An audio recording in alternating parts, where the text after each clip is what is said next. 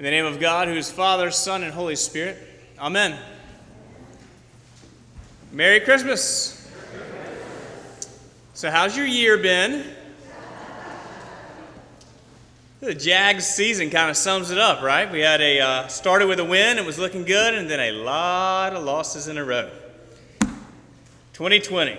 It's not to say there weren't some silver linings along the way. There's some positive moments of goodness and kindness, but man, I've laughed several times at how this time last year, everybody was making the play on words.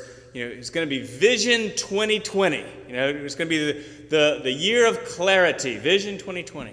Nobody saw this year coming. I just thought that was sort of ironic. And I don't need to recap it all, but you know what you've been through.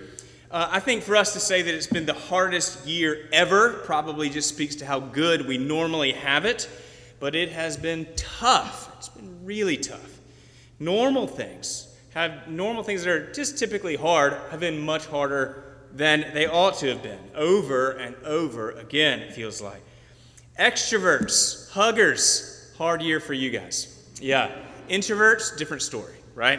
My nephew said he'd been training for social distancing all his life. But no, all of us, though, no matter which of those boats we're in, we've all experienced loss, grief, turmoil, and conflict. We've experienced disruption ad nauseum, decision fatigue. Anybody? Myself, for sure. And, all as if life wasn't hard enough before 2020. And I think 2020 in some ways have been sort of like a magnifying glass. If you had depressive tendencies before, you might have been really depressed this year. If you had addictive tendencies, you might have really struggled with addiction. If you had a temper, you might have lost it more times than normal. If you liked online shopping before, you might be broke. I don't know. More than any time in most of our memories, I think we need Christmas. I wonder if you've noticed, at least it seemed to me that I've never seen this before, people seem to be looking more forward to New Year's than to Christmas. And why is that? Of course, we want 2020 in the rearview mirror, right? We just want it behind us, even though we know that on January 1st, it's not going to solve all the problems we're facing. But I will say from a theological and spiritual and even psychological perspective, way more than we need New Year's Day, we need Christmas. And I don't mean we need lights and presents and Bing Crosby. Those things are nice. They're kind of like Band-Aids, right? They cover up the wounds. But for real healing, deep down, for in our individual hearts and minds and in our collective hearts and minds, we need a Savior. And so we need Christmas. I've been thinking about this sermon for months. Although it kind of just came together this morning, 2020, hashtag 2020, right? The verse that has been pulsing in my heart and my mind, like a heartbeat in my consciousness, is the first verse in Isaiah, chapter 9, verse 2. The people who walked in darkness have seen a great light. Those who live in a land of deep darkness, on them light has shined. The story of Christmas is this: an uninvited but much hoped for beam of saving light breaking into the darkness of this world. Not Donner and Blitzen, not the little drummer boy, not Amazon Prime, but alien light piercing the deep resident darkness and giving hope and salvation for all.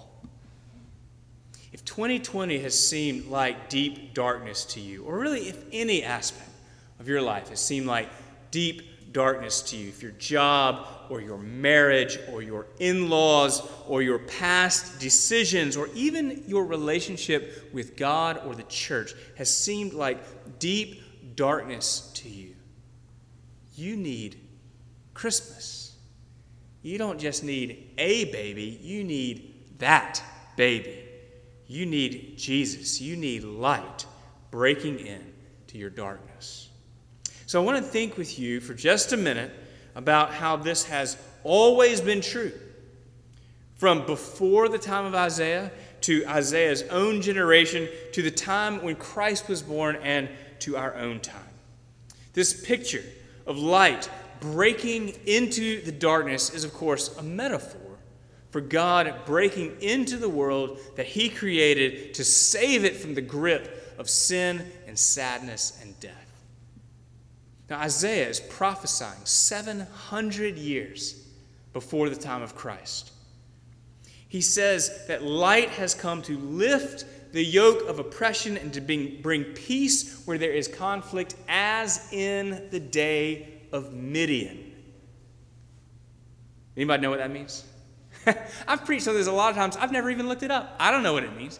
So I looked it up this time. It's a reference to a story you may have read before in Judges chapter 7, a much older Old Testament story. It's the story of the unlikely general Gideon.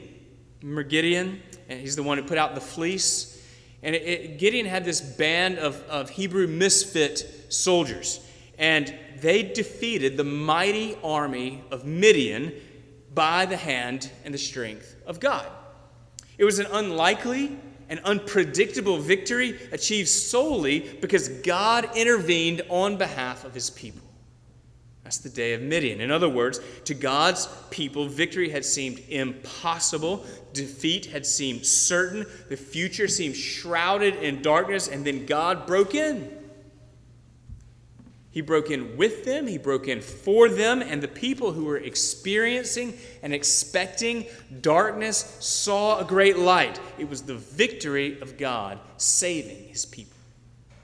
And Isaiah is recalling that day, that event, that day of Midian, ancient even to him, 2,700 years ago, and saying this is the pattern of God's salvation.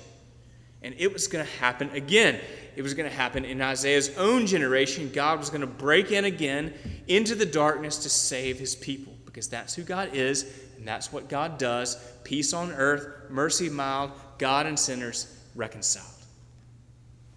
And so Isaiah is speaking into the darkness of his own generation. He's speaking to a people who were going to go into exile. They were going to get hauled off by the Babylonians as a consequence for their sin and their own rebellion against God, taken away from the promised land.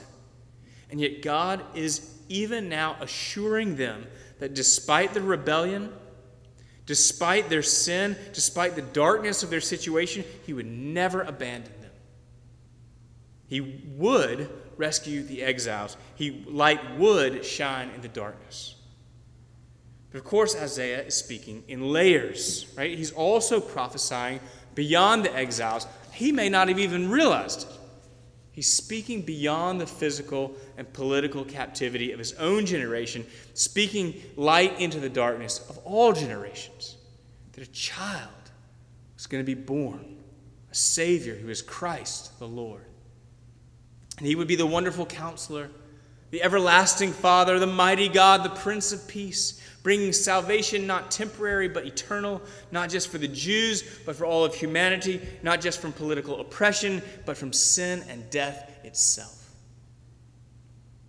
700 years after Isaiah spoke, in the midst of a people oppressed and overtaxed, into the darkness of a society that was willing to say to a pregnant teenage girl, you have to walk 70 miles in order to get registered so we can tax you. I mean, think of how dark that is.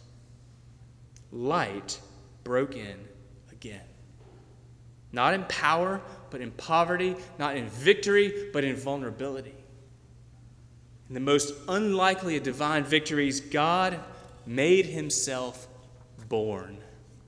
Human, material, personal.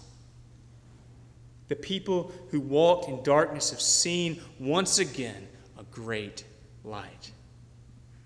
And let's just say Mary's life did not get easier because this child was born. In fact, it got harder.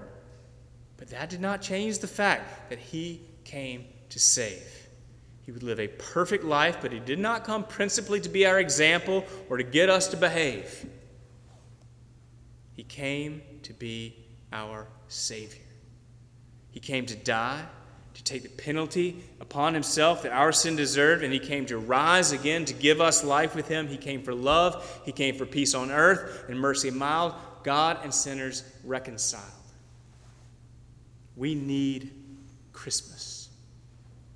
We have always needed Christmas, and we will always need Christmas. On this side of heaven, there will always be darkness. I wish that New Year's Day was going to bring an end to all our challenges, and even if it did, there would be more challenges behind that. There's always darkness.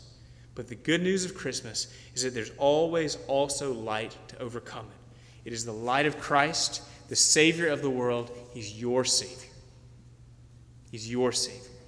And he will be with you always. He will be available to you always. He will never leave you or forsake you. He will walk with you through the valley of the shadow of death. He's going to get us through this crazy year. He's going to get us through the challenges of next year and the year after that and the year after that. Light always shining in the darkness.